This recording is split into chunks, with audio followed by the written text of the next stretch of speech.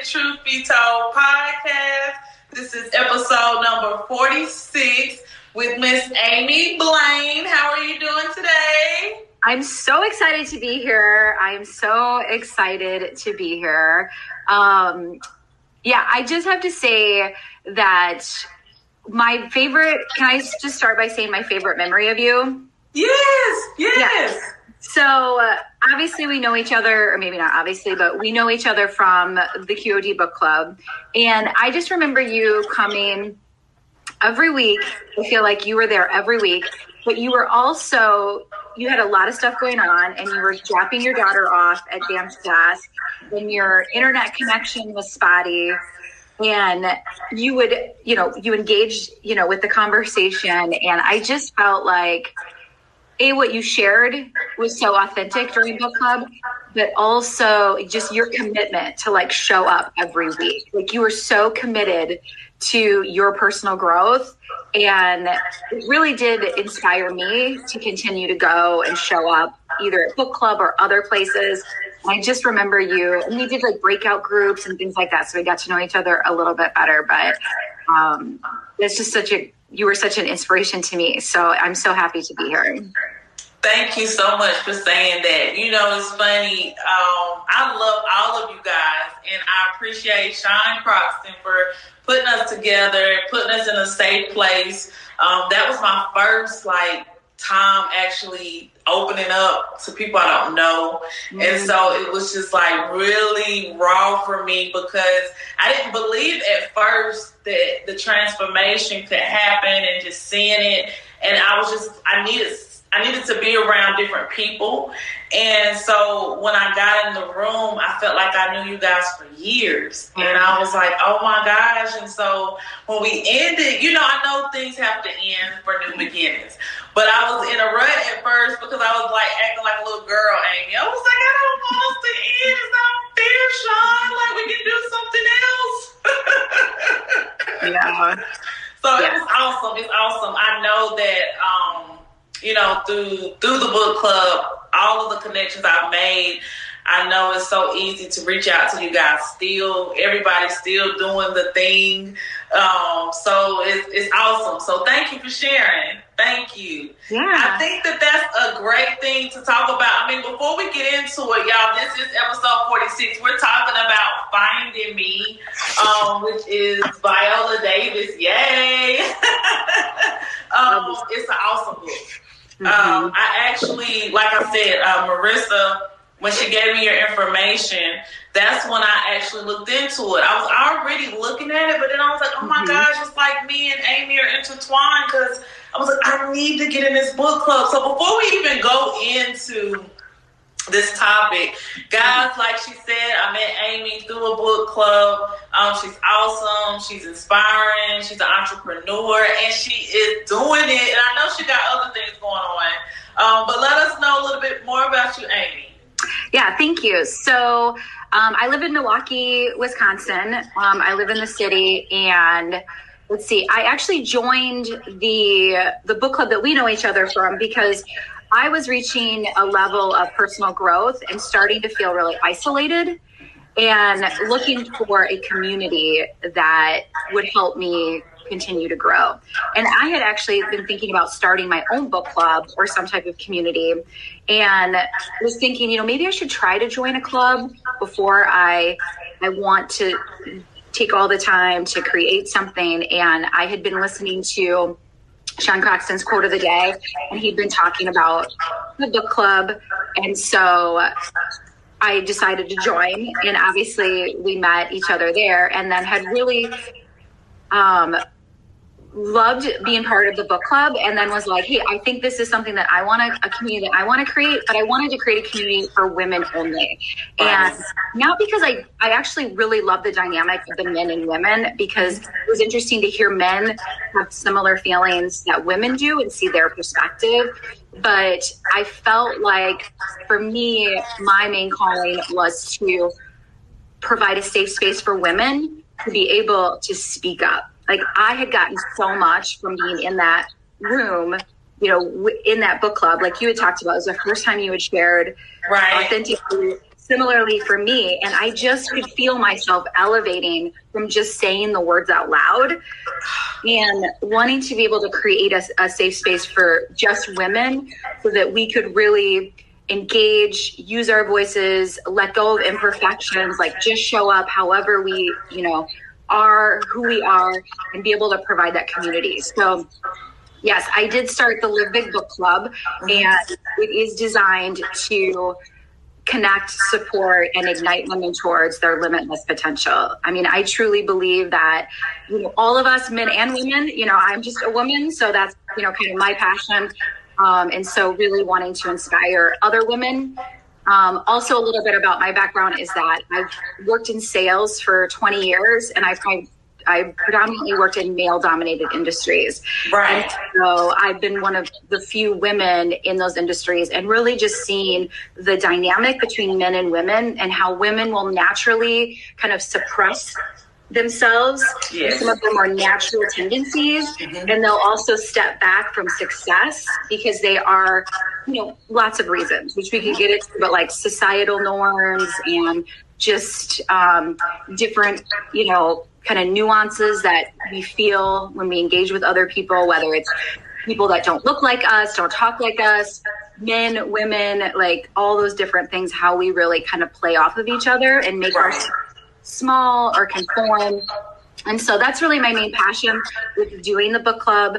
And yeah, that's my biggest thing that's going on. I do have some other stuff going on, but we don't need to talk about those things right now. That's a little bit about where I am. So thank you for asking. No, I love it. I love watching how you took what you learned from being in a book club and took that as your leading way to start your passion, your purpose, and what you feel like, guys, you doing. I didn't know it was woman empowerment. That makes me more intrigued because I was already feeling like that coming out of it. I said, okay, I want to do a podcast, but I just want to start where I'm at. Marissa actually even pushed me to do that because I was like, Marissa, I'm not ready. Like, I always have a lot going on.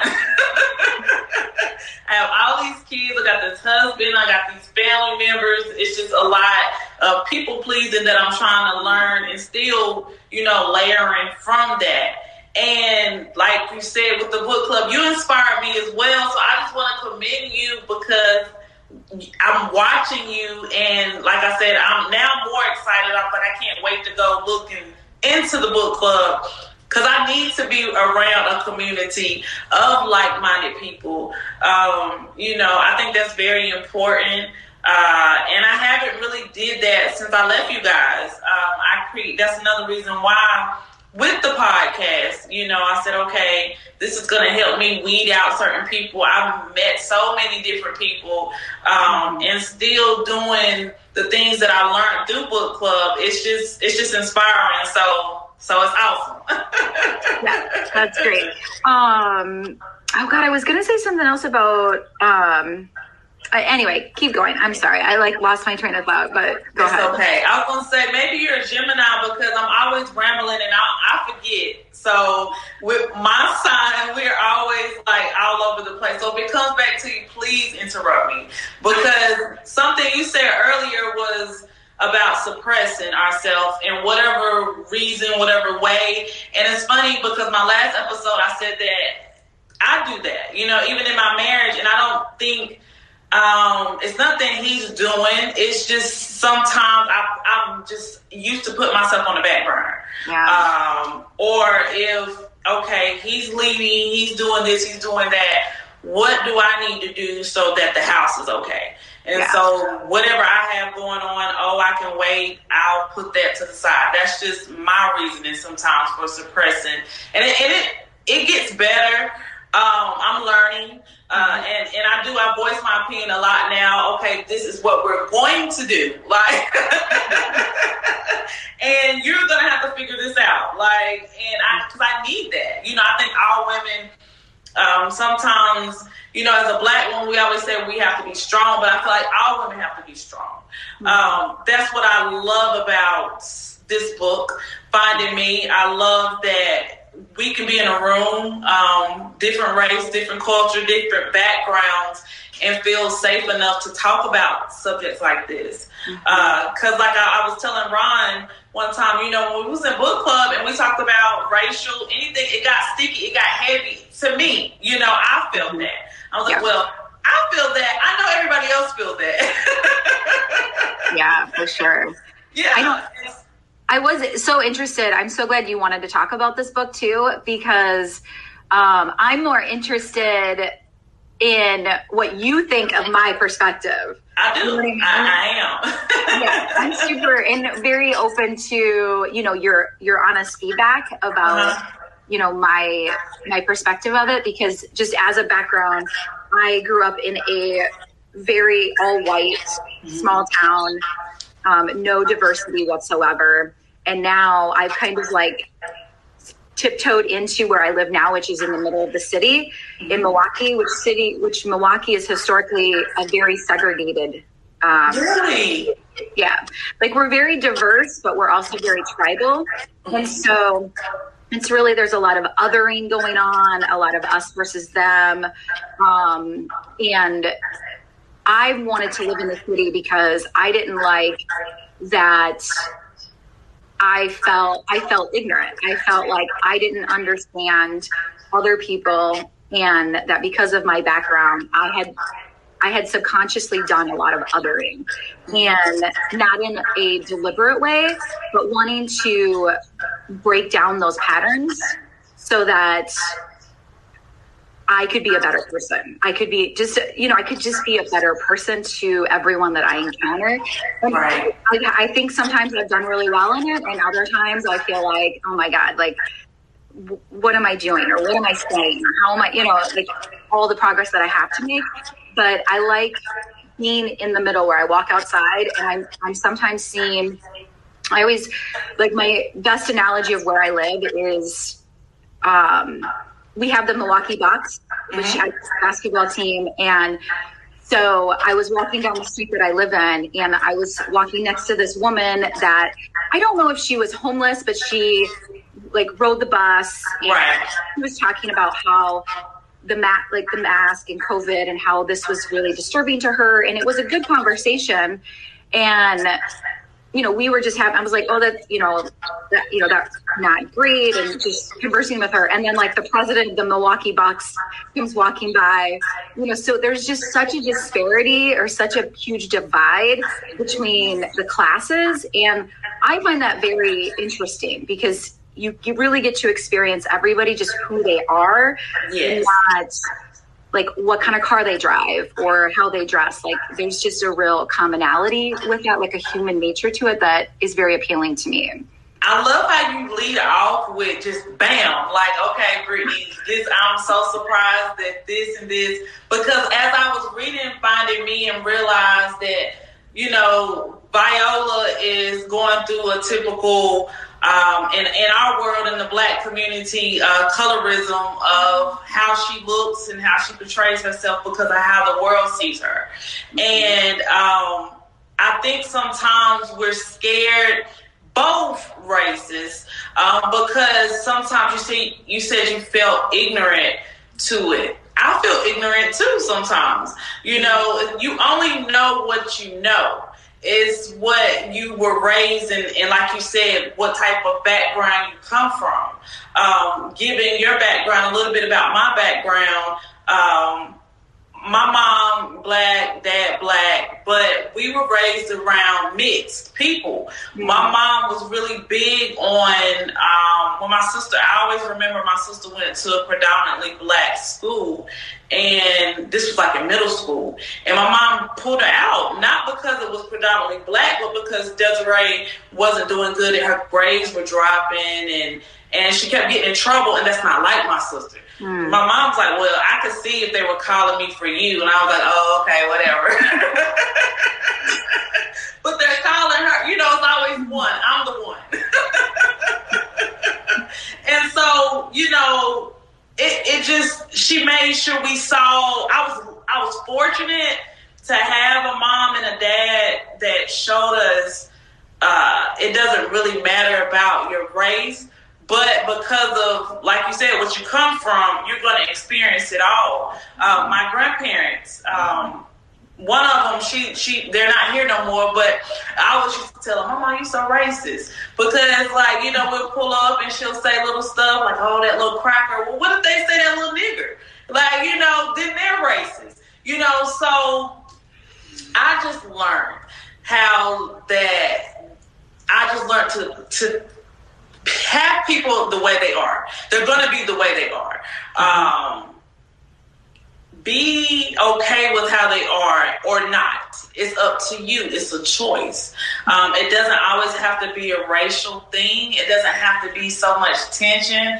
I pray that as we grow, you know, the old society is leaving and going away, and you know, but it is, racism still lives here. You know, things still exist. Things are still not evolving as quickly as we think they should. But it's not always a racial thing.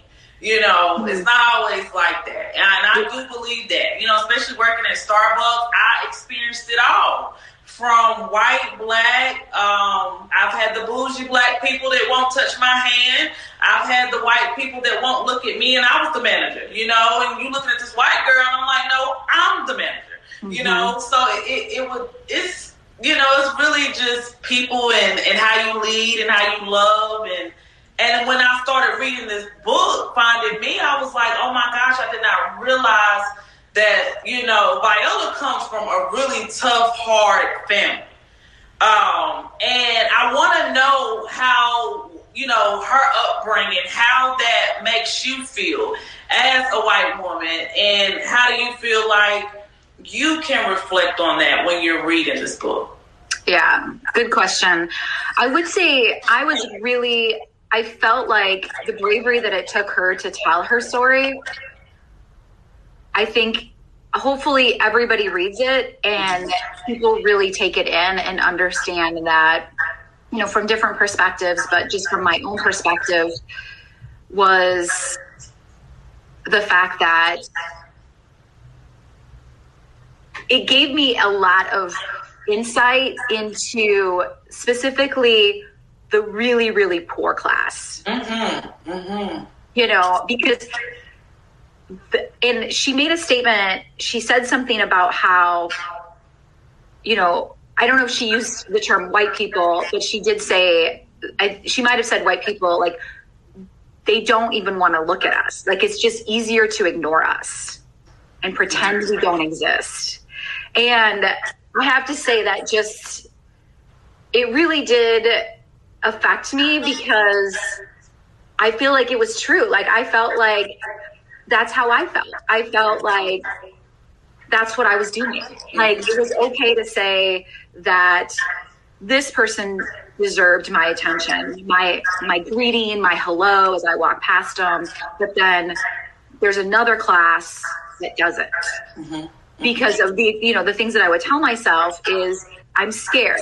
Right. You know, if they have a gun, or what if they have a knife, or what if they're going to rob me, or, you know, like, and I think that I had really held on to that feeling of like justification of why I can't even smile or make eye contact with somebody that's at that level of poverty. And I think that that really helped me see those people when I see them, you know, if I am suspecting like, hey, they are homeless, or they are, you know, where I live, we live near a Walgreens, and there are people that will come up, like women that will come up and ask for like money for feminine hygiene products. Right. I would just be like, oh no, I can't, you know, and now it's like, I'm, you know, my safety is important, but right. Looking at her, I'm like, okay, I can have a conversation with you and I can decide if I'm going to help you or not. But it's just, I think it has affected the energy that I'm giving out to more people. Yeah. I love how you're being aware, you're being mindful of it. So that's the biggest thing. I think that all of us have to take ownership of our part. It doesn't really matter the race, because, you know, as a black person, when you said like it offends you when Viola was talking about how they didn't want to look at us, you know, and certain things of your culture that makes you be like, oh my gosh. I have the same things with my culture. I'll get mad at us real quick, you know, if we just sometimes the way we act, you know, I'm like, we can't go nowhere, like we can't have nothing because we don't know how to act. Like or they're gonna assume, and when I say they, I mean like the police or the white people of the police, and sometimes black people too. Mm-hmm. I get scared sometimes. Like I'm like, okay, if it's too much going on just because of where we're at and what type of, you know, things is going on, people, it don't matter what color you are, it just, things happen now. It's just that fear in me. It's something in me that clicks and says, okay, I need to go home. I don't need to be here because I've been in so many situations. Being a black woman, even now, like wearing my hair natural, that's a big thing. When I worked at Starbucks, that's when I started my lock journey. This is my second lock, so now I'm bald, Amy. But my hair was long hair, don't care. So that's why I put so much. I put braids over, I put a wig on and whatever, however I'm feeling. But, and I had to go through certain situations of corporate, how I'm supposed to dress, how my hair is supposed to be. And I understood some of it. The only thing I was big on was, okay, if they say something about my natural hair, I'm not going to work here because I'm not dealing with that. But I never really had to deal with that. It was just the color. And I couldn't get mad at them because I did wear funky hair colors. I was like, okay, I know green, orange, blue, red is not corporate. So yeah. I can't say it's racial. That's corporate America. And I don't always agree with some of the things they say. But, hey, you know, like I said, it's being able to come into a safe room and like we're doing now and being able to agree and disagree or learn from each other. Mm-hmm. I think when we were in book club, for me, it was hard. Like I wanted to go there sometimes, but not with y'all. I wanted to go there with Sean. You know, I was like, well, I feel like as a black man, this, but I can't go there because I'm like, okay, you come from a different background than I come from, and I'm learning you just like you're learning us. And it doesn't matter what color we are because there was different shades of color in there. And like you said, you were telling me earlier about how your town is and how you're learning just by being in the city. I'm learning too. Like in Houston, it's a lot of different cultures. And I'm not used to nothing but white, black, and maybe a little bit of Hispanic. But now I see more Hispanics, or they're not even just, they might not be Hispanic. And see, that's just the ignorance. I don't know. Like sometimes I'm like, oh my gosh, they'll be really dark. And I might think they're black, but when you get up to them and you see their hair or you see how they look or how they start talking, like, they're not even black. So I'm learning too. So yeah. And I do have a question for you too, just in terms of when you talked about when you worked at Starbucks and just in terms of like how different people interacted with you, how did that affect you? I mean, you seem like you're like, okay, I love and accept everyone. Like you kind of got this like self-awareness of not taking it personal, but how do you think that affected your life in general or your person, you know, or your self-esteem or anything like that? If you would have asked me back then when I was there, I was not the same Brittany I am today. Okay. So back then I was more of in the moment. It depended on the situation. Sometimes it would get it real. I just remember one incident and the guy was really rude. Like, and I seen it before because I went to a mixed school, white, black, so I seen all types of stuff. Mm-hmm. I got called a nigger when I was in middle school but I dealt with a lot of, I helped with a lot of white people, and the dude I liked, he was white. But God, it just made me be like, oh my gosh, it's the world we live in. But I was already taught that though, Amy. Like growing up, my dad would tell us like certain stuff we would have to deal with. And he would tell us it's not right. It's not right, but this is what you're going to have to eventually deal with. If you don't deal with it, your sister or your brother's going to deal with it. Yeah. That's so interesting. I don't know did you have specific questions? Because I was going to Did you have? Yeah, I was gonna let you know, and so I wanted to go into the introduction of Finding Me, but it was just one thing. I didn't really want to like dig deep into it. I wanted to just get your perspective on it. But it was one thing that I read that's just at the beginning of the book, and we kind of already talked about it, but just a reflection of Finding Me. She pretty much says it comes from humble beginnings. We know the story of Viola and how she's from, the Rhode Island and New York City and beyond. So that's just a whole different culture and what she dealt with. But it was one thing that she wrote that I wanted to get your opinion on. And I think that all women, doesn't matter what color you are, can relate to. She said, so I wrote this for anyone running through life, untethered, desperate, and clawing their way through murky memories, trying to get some form of self-love. For anyone who needs reminding that a life worth living can only be born from radical honesty and the courage to shed shackles and be you. That was like really empowering for me. Yeah. I mean, what did that mean for you? Oh, it just means like for life, it's just, you go through layers. And I feel like this book is just a love letter to her, letting her know that she's evolving, she's becoming, she's blossoming. That's one of the chapters in there anyway. And it's just, it just shows me that depending on how you look at life and your attitude with life, it can reflect what type of life you can have. Mm-hmm. For sure. And like the term that really stuck out to me when you were reading that was radical honesty. Yes. I just think that if more people could understand that there are no chains holding us down, like besides the ones that we put on ourselves. And Viola is such a perfect example of somebody that recognized that she was in control of her life.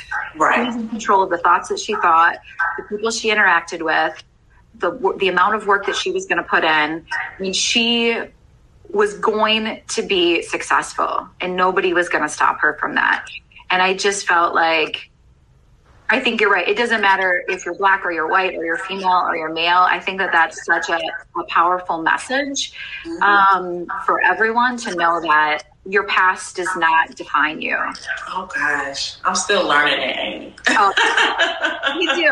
But I do think, what do you think about radical honesty? Like, I think radical honesty is something that I've been practicing a lot over the past few years, and it has really shaken my life up a lot. So radical honesty is pretty much just being blunt where you're at. No chaser, no. I mean, I think it's about, so using myself as an example, I'm a woman in a male dominated industry. So there were things that had happened to me that were happening, just micro, like conversations, how things were going. I was kind of placating to fit in and to be accepted. And I was self-abandoning myself in order to fit in, and fitting in means I'm part of the group, and then part of the group means I have job security. Job security means that I make money and I get to pay my bills. And so there was this, we're comfortable. Yeah. And there's this trickle down, and at the top you're successful and you have money, and at the bottom you're not who you truly are, because you're just self-abandoning in these really small ways. And so really just making a concerted effort to stop self-abandoning. And how did you go from feeling that way, Amy, being in that turmoil?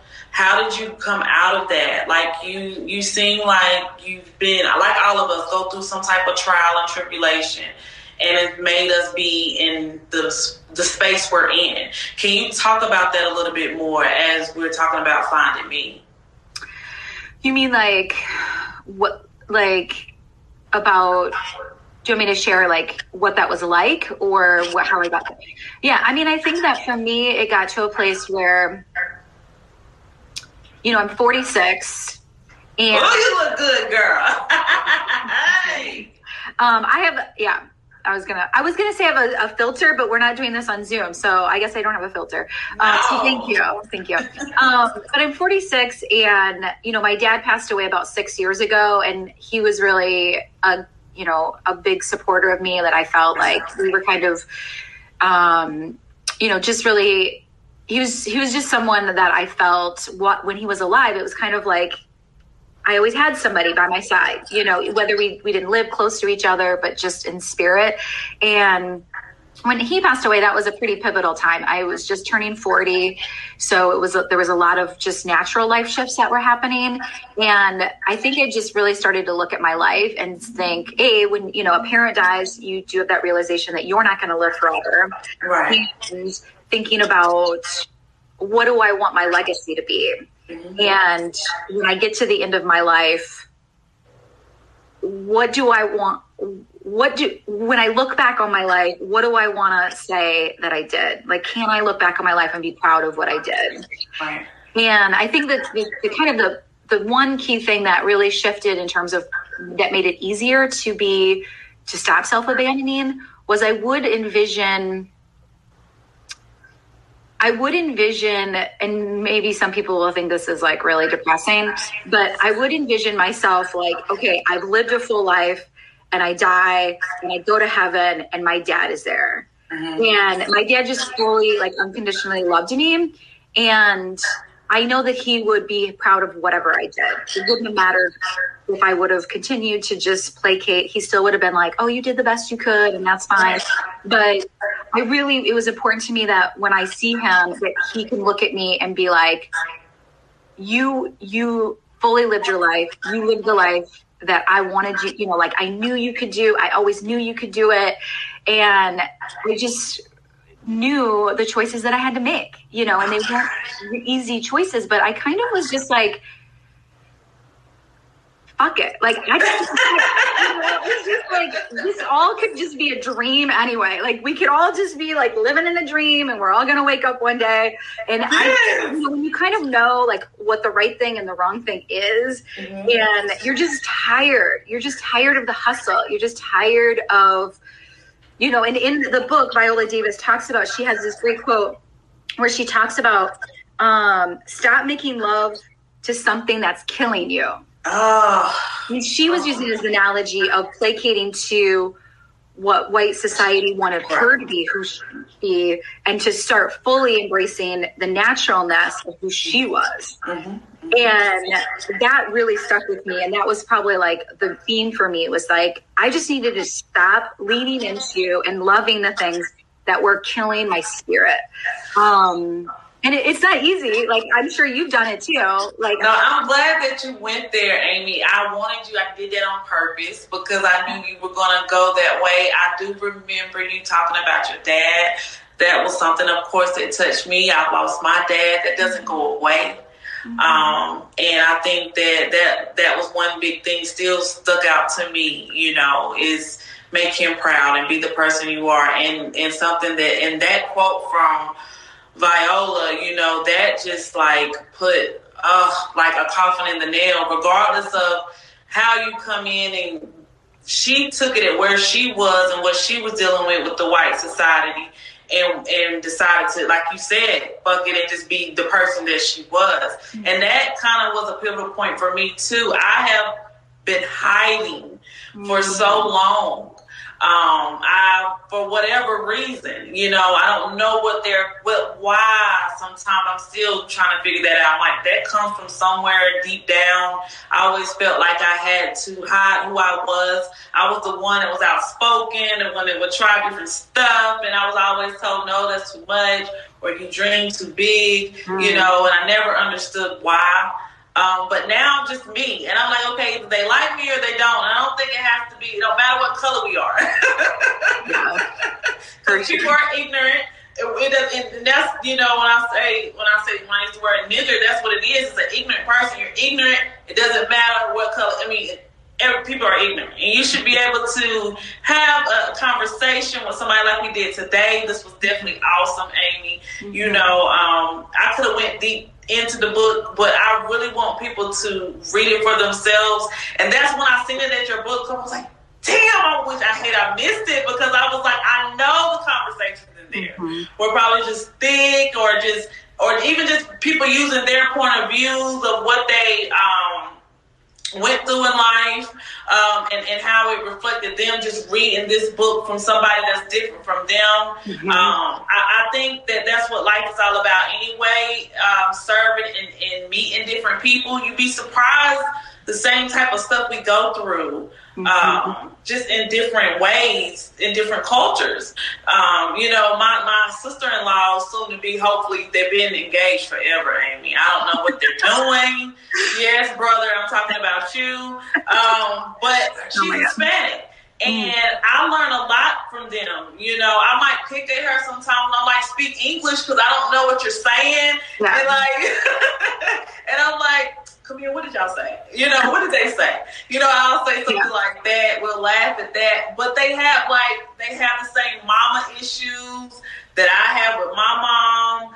And it's just enlightening to see that, like I said, have different people in the same room to agree to disagree. Yeah. Yeah, I love it. Yeah, that's amazing. Love it. And you are you definitely do have, which I'm sure people have told you before, but you definitely do have a certain spark about you in terms of when you say that you feel internally that you want to be seen, and kind of live that life. I mean, you just as an outsider looking in, I definitely feel that about you. Thank you, Amy. Yeah, I definitely do. And I'm so happy that you're doing this podcast because I think it's just such a great way to shed that light and to share that spark and to connect with other people, that.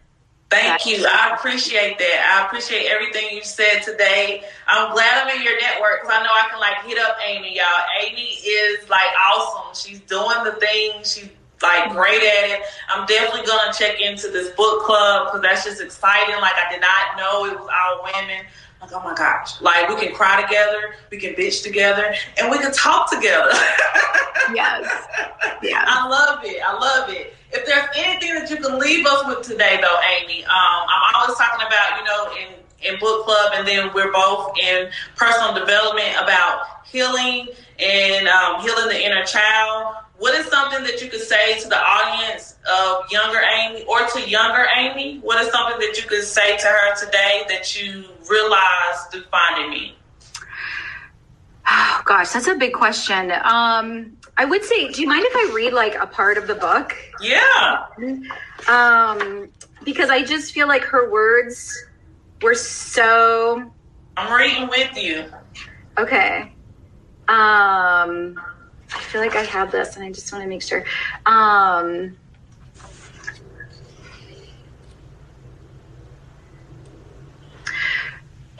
So this was at the very end. So this was the last page, 291. Okay. And let's see. She says, the question still echoes. How did I claw my way out? There is no way out. Every painful memory, every mentor, every friend and foe, so all the fans and all the haters served as a chisel, a leap pad that helped shaped me. The imperfect but blessed sculpture that is Viola is still growing and still being chiseled. My elixir, I'm no longer ashamed of me. I own everything that has happened to me. The parts that were a source of shame are actually my warrior fuel. I see people the way they walk, talk, laugh, and breathe, and their silence in a way that is hyper-focused because of my past. I'm an artist because there's no separation from me and every human being that has passed through the worlds, including my mom. I have a great deal of compassion for other people, but mostly for myself. That would not be the case if I did not reconcile the little 8-year-old girl and finding me. I just really liked it. And then I think the last part, yeah, that's it. The last part's kind of, you have to read the rest of the book, but I just thought that was really good because, let me go back to it. I think she really talks about the two things that stick out to me there is that she made peace with herself. Like there was no part of herself that she was ashamed of, which I think can be, I mean, we could talk about that for hours, like shame of your past. But that also allowed her to then extend compassion to everyone around her, which is the elixir, to really solve a lot of the discomfort that we see in the world today. Oh, it's funny how things work out. I wrote things down, Amy, and I said, okay, because I know that you know what you're talking about. I said, she's going to go there, and you went there. You definitely went there today. You definitely hit some high points, and I appreciate it. You about made me cry because like that last part, owning all your shit. I'm still owning my shit, and I stand in it. And I'm very excited that you spoke to the audience today, especially that little girl inside of all of us, that who hasn't healed or who is still trying to heal. Definitely let us know, Amy, where we can find you at on social media. Yeah, thank you. And yeah, we are all healing. Like there is no point. Like we are all works in progress, regardless of where you're at, which is beautiful. But thank you. So you can follow me on Instagram at @theamyblain. And then I do have a website for the book club that's just theamyblain.com. And yeah, those are the two main places. So I love it. I'm going to definitely put your information in the bio. I appreciate you today. I'm going to leave you with 2 random questions and then I'm going to let you go. Okay, I do have to say that I listened to some of your previous episodes, obviously, and I was listening to your random questions, and one of them was, have you ever read a 3-way? And I was like, oh my God, I hope she doesn't ask me that question. No, in case anyone's wondering. But I was like, oh my God. No, I always think of what comes to mind. So the first thing I'm going to ask you is, what is the craziest thing you've ever done that you're willing to share to the audience today?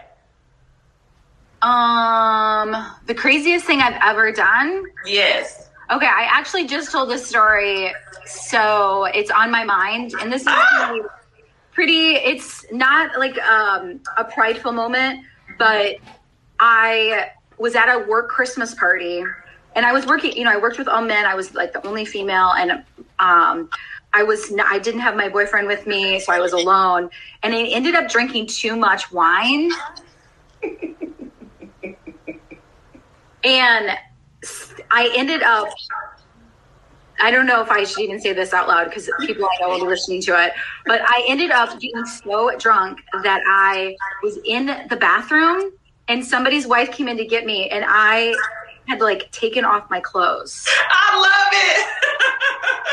And I've never I did, and I don't remember, till this day, I cannot drink wine because I'm terrified of what can happen to me. If my mom is listening to this. This is not normal behavior. This was a really long time ago. Right, Mom?